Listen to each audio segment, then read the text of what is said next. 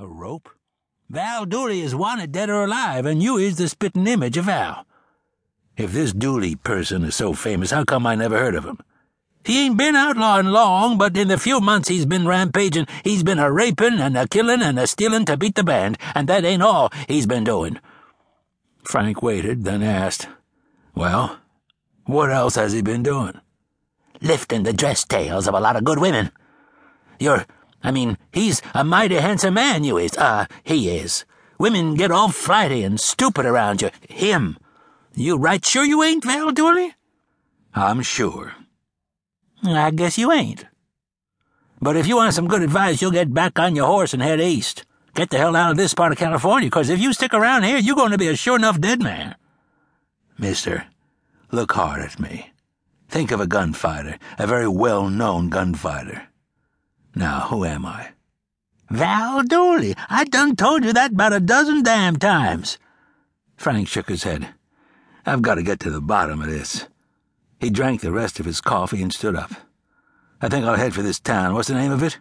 "Deweyville. The sheriff there is damn mean, too. Name's Carl Davis.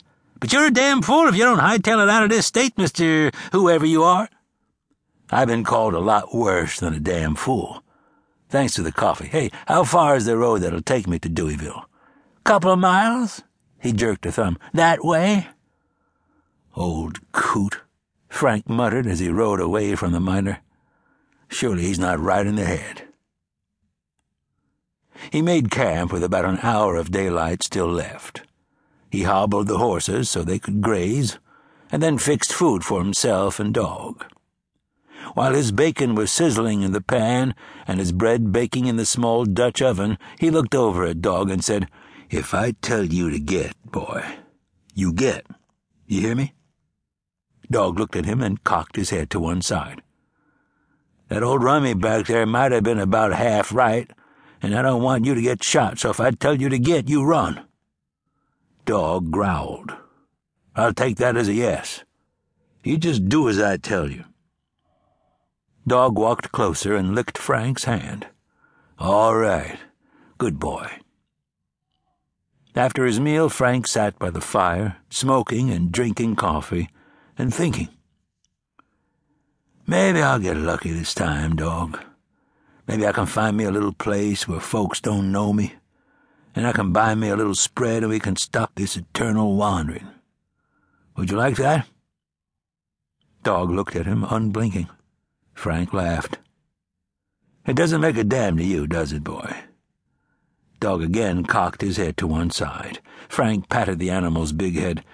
"Well, I like to dream about having a place where I can settle down and live in peace.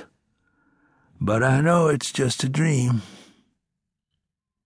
Frank Morgan was a gunfighter, but it was a profession he did not choose. When he was in his mid-teens, working on a ranch in Texas, a bully pushed him into a gunfight. It was a fight the boy did not want, but the bully died from the bullet Frank fired into his chest.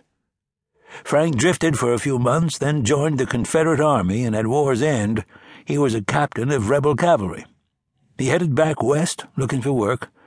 That was when the brothers of the bully who had forced him into a fight caught up with Frank. One by one, they stalked him, forcing him into gunfights. Frank killed them all. His reputation spread. Frank Morgan was just a shade over 6 feet tall. He was broad-shouldered and lean-hipped. His hair was dark brown, lightly peppered with gray. His eyes were a pale gray. Women considered him a very handsome man.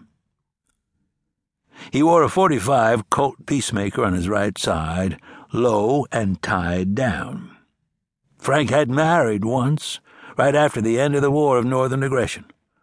That marriage produced a son that Frank knew nothing about for many years. The woman's father had forced Frank to leave and had had the marriage annulled, not knowing his daughter was with child. The woman, Vivian, had gone back east, married well, and built a new life for herself, becoming very wealthy. Vivian and Frank reunited briefly, Frank learning then he had a grown son. After Vivian's tragic and untimely death, Frank learned she had willed him a portion of her